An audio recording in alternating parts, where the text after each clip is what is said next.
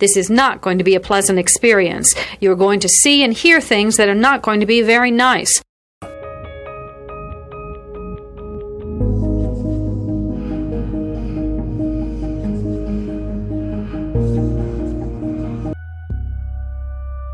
Experts divide serial killing into two general types, organized and disorganized.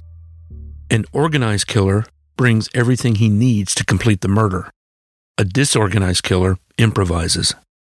Begin.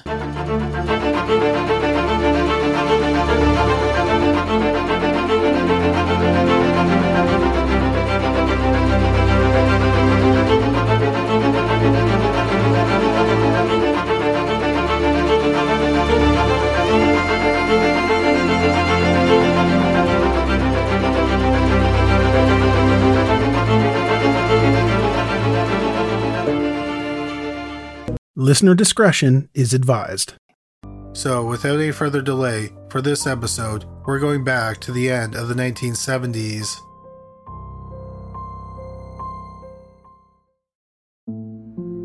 As the 1970s were coming to an end, Dr. Robert Offerman was 44 years old. He was an osteopathic surgeon. He lived in a condominium in Goleta, California, which is about 100 miles northwest of Los Angeles. At the time, he was living alone, and he was going through a divorce.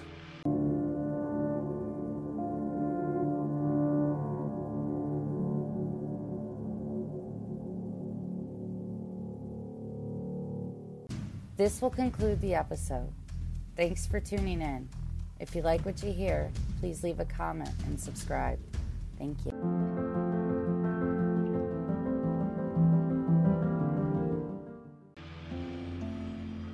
On the morning of December 30th, 1979, two of Offerman's friends went to his condo because he was supposed to play tennis with them. They let themselves in, and they discovered his dead body and the dead body of a woman in the master bedroom.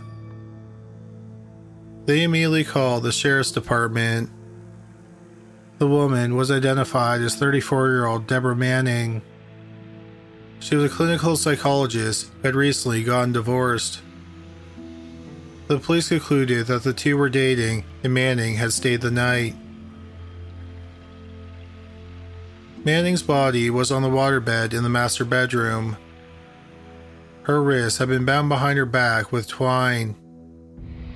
One thing that the police noted was that the twine had been tied using a unique diamond knot. Manning had been shot once in the head. It appeared that Offerman was on his knees at the foot of the bed when he was shot 3 times in the chest and the back.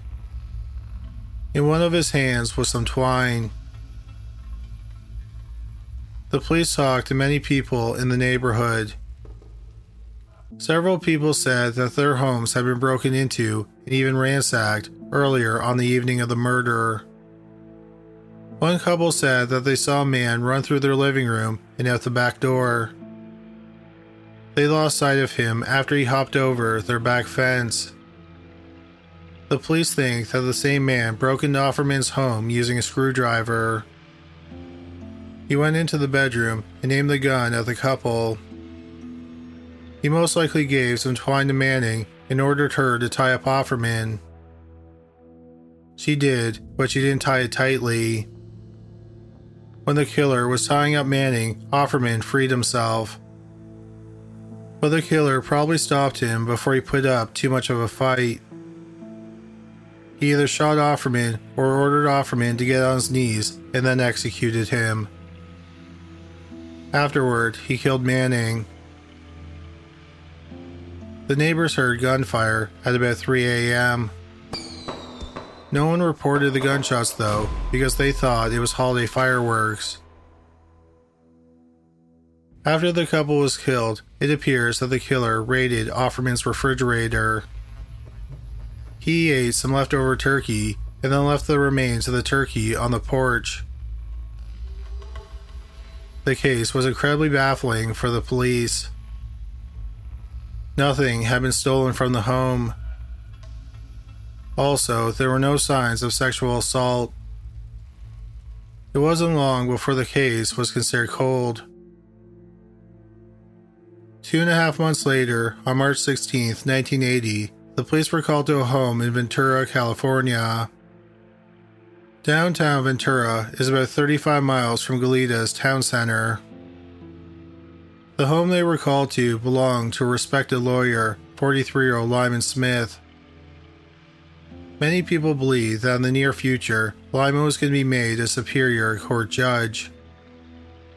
Lyman lived with his second wife, who was his former secretary, 33-year-old Charlene Smith.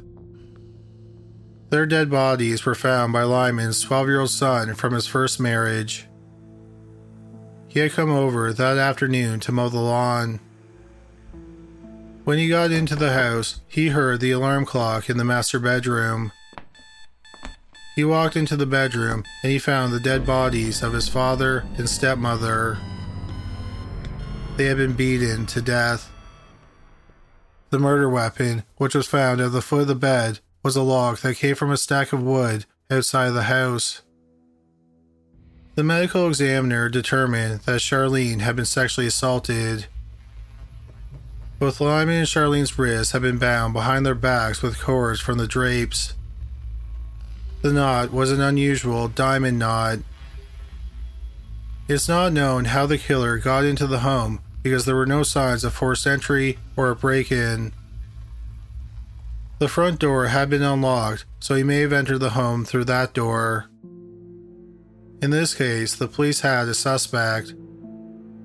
There's a friend of Lyman's who was also a lawyer. The man had visited the couple the night before their bodies were found.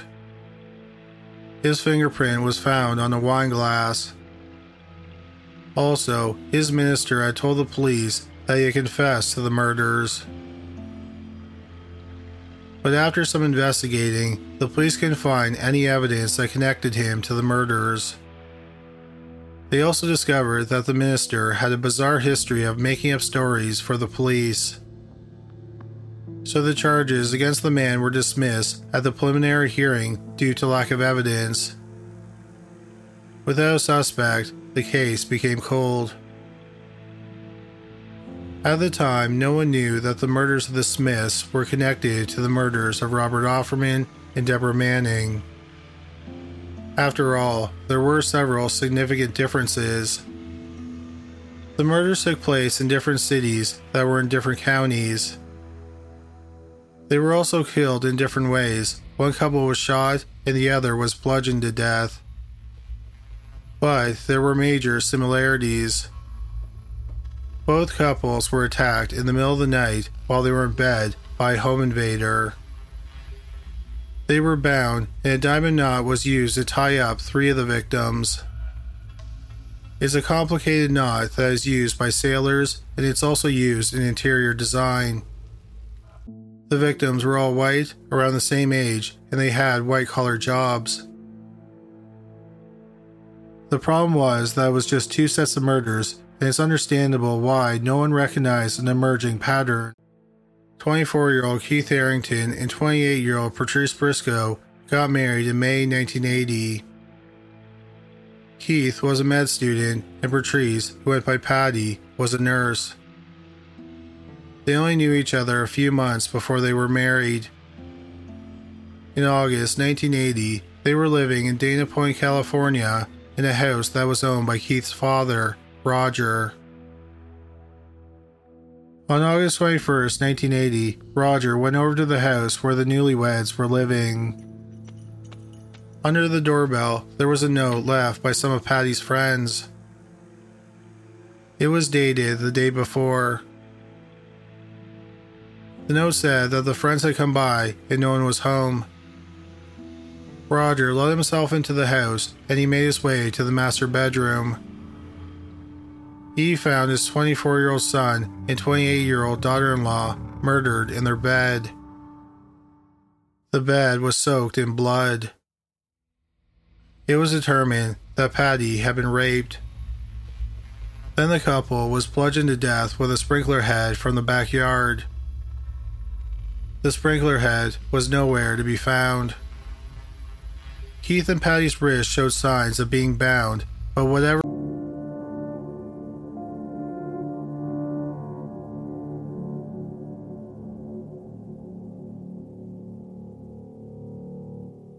This will conclude the episode.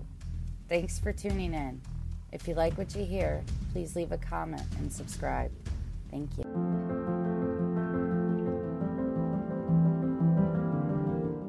Whatever was used to tie them up was gone, and it wasn't found at the crime scene. It was thought that the murders happened 2 nights earlier. It's believed that the killer got in through a sliding door, which was left unlocked. Dana Point is 166 miles from Goleta and 129 miles from Ventura. Dana Point is in a county south of Los Angeles, and Goleta and Ventura are in counties northwest of the city.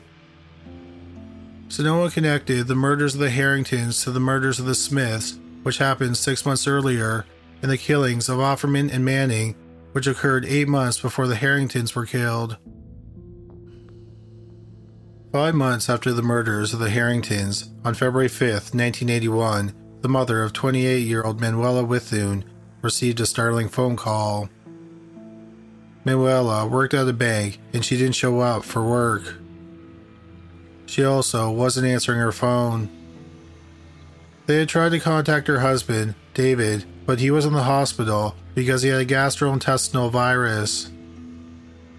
Manuela and David lived in a middle-class home in Irvine, California.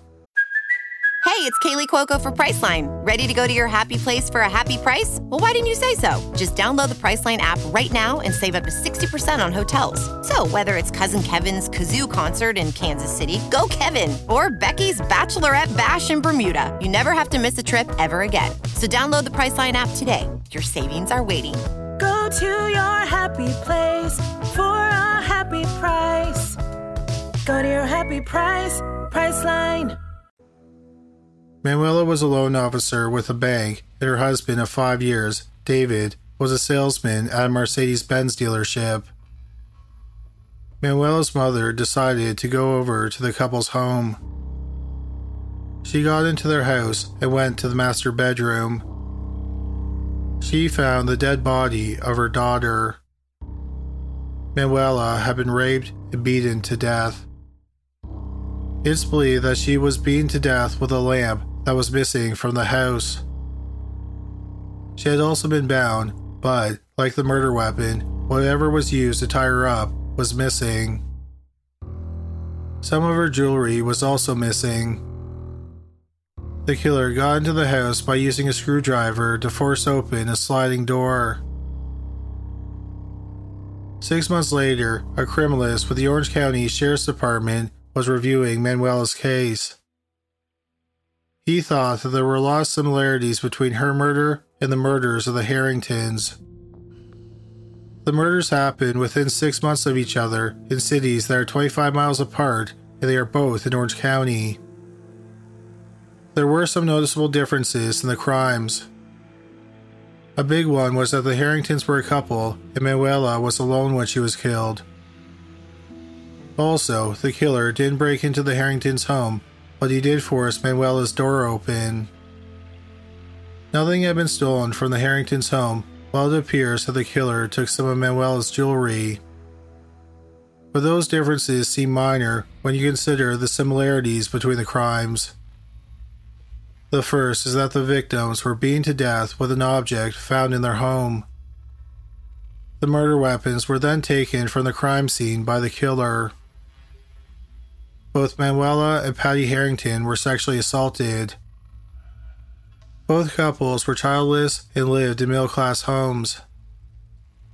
Yes, Manuela was alone when she was killed, but she was only home alone that night because her husband, David, was in the hospital. Perhaps the killer expected to find David at home that night.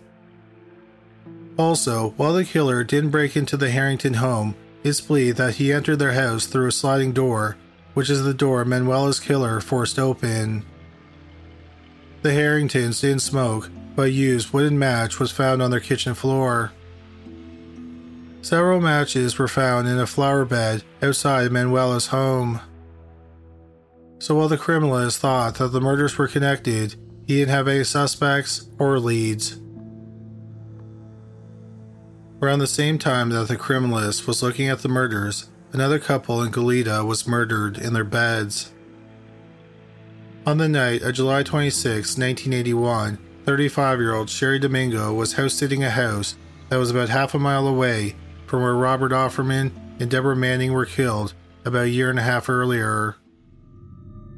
On the morning of July 28th, a real estate agent and her clients came into the home. In the master bedroom, the real estate agent found 2 nude dead bodies. He got his clients out of the home and called the police. The bodies were 35-year-old Sherry Domingo and her boyfriend, 27-year-old Gregory Sanchez. The couple did not live together. It appeared that Gregory just happened to have spent the night. The couple had been beaten to death. Sherry's wrist showed signs of being bound. The police weren't sure if the murder weapon was a garden tool known as a turf plugger or if it was a pipe wrench. The police aren't sure what was used to kill the couple because whatever it was, like the ligatures used to bound them, were missing from the crime scene. Sanchez had also been shot in the face, but the shot had not been fatal. It is thought that he tried to fight off the attacker, but the attacker shot him and then bashed him 24 times in the head with a blunt object. Days after the bodies were discovered, on August 2, 1981, the Los Angeles Times published an article about a serial killer known as the Night Stalker who was killing couples in their beds. The moniker, the Night Stalker, was given to the killer 4 years before Richard Ramirez, the other serial killer known as the Night Stalker, began his murderous career. The article was based on information from the Santa Barbara Sheriff's Department. Goleta, where Offerman, Manning, Domingo, and Sanchez were all killed, is located in Santa Barbara County. The Santa Barbara Sheriff's Department thought that 8 murders were committed by the Night Stalker. They were the murders of Robert Offerman and Deborah Manning, Lyman and Charlene Smith, Keith and Patty Harrington, and Sherry Domingo and Gregory Sanchez. The article pointed out that all the couples were murdered in the master bedroom. Nearly all the victims had been bound. The only victims who were not bound were Offerman and Sanchez. Besides Robert Offerman and Deborah Manning, they had all been beaten to death. Offerman and Manning had been shot, as was Gregory Sanchez. It's believed that Offerman and Sanchez tried to fight off their attackers, and this is how they ended up being shot. The police noted that the same caliber of gun was used in both home invasions. So while people were connecting some of the crimes, there were still no leads. After the murders of Sherry Domingo and Gregory Sanchez, the Night Stalker seemingly went quiet. Of course, since no one knew who he was, no one knew why he stopped. Some people speculated that the media exposure scared him off. Or another possibility, as some people in law enforcement thought, was that there was no serial killer and the murders were connected. Nevertheless, years went by and the 5 murder cases remained cold. In 1996, Mary Hong, a criminalist with the Orange County Sheriff's Department, was reviewing cold cases in her county. One specific case she was looking at was the murder of 18-year-old Janelle Cruz. On May 4th, 1986, 18-year-old Cruz was at home alone in Irvine, California. Her family had gone on vacation. Cruz had a job at a local restaurant and she couldn't get the time off. That evening, Cruz had a friend over. At some point, they heard a strange noise in the backyard. They looked out the window and didn't see anything unusual, so they didn't think anything of it. Cruz's friend left at about 10:45 p.m. At the time, Cruz's family was selling their home.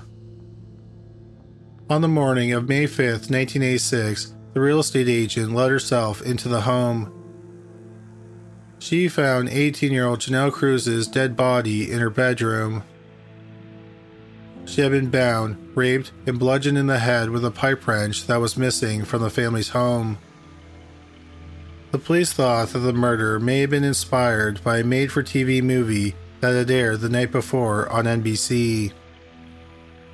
That was The Deliberate Stranger, starring Mark Harmon as real-life serial killer Ted Bundy. The police had several suspects in the case and even made an arrest, but no one was ever tried for the murder.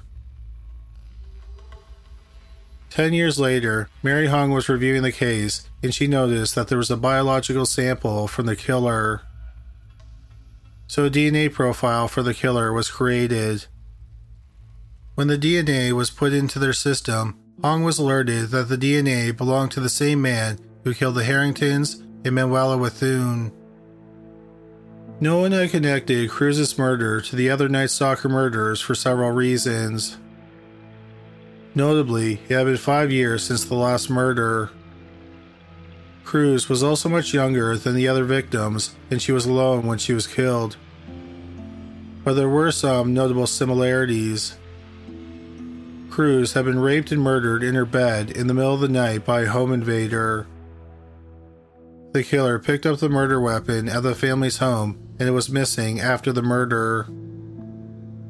Whatever was used to tie up Cruz was also missing. After Cruz's murder was connected to 2 of the Night Stalker murders, it led to more investigators being assigned to the Night Stalker case. In early 1998, it was determined that DNA found at the crime scene of Lyman and Charlene Smith's murder belonged to the same man. By 2000, the 4 victims in Goleta, Robert Offerman, Deborah Manning, Gregory Sanchez, and Sherry Domingo, were linked to the same killer. But still, no one knew who he was or why he had suddenly stopped killing. There was only speculation. Perhaps he had died, or he was in jail, or maybe he found religion.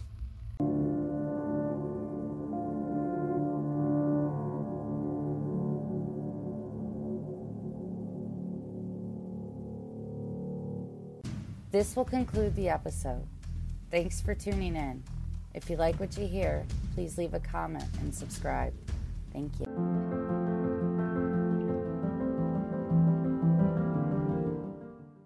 This will conclude the episode. Thanks for tuning in.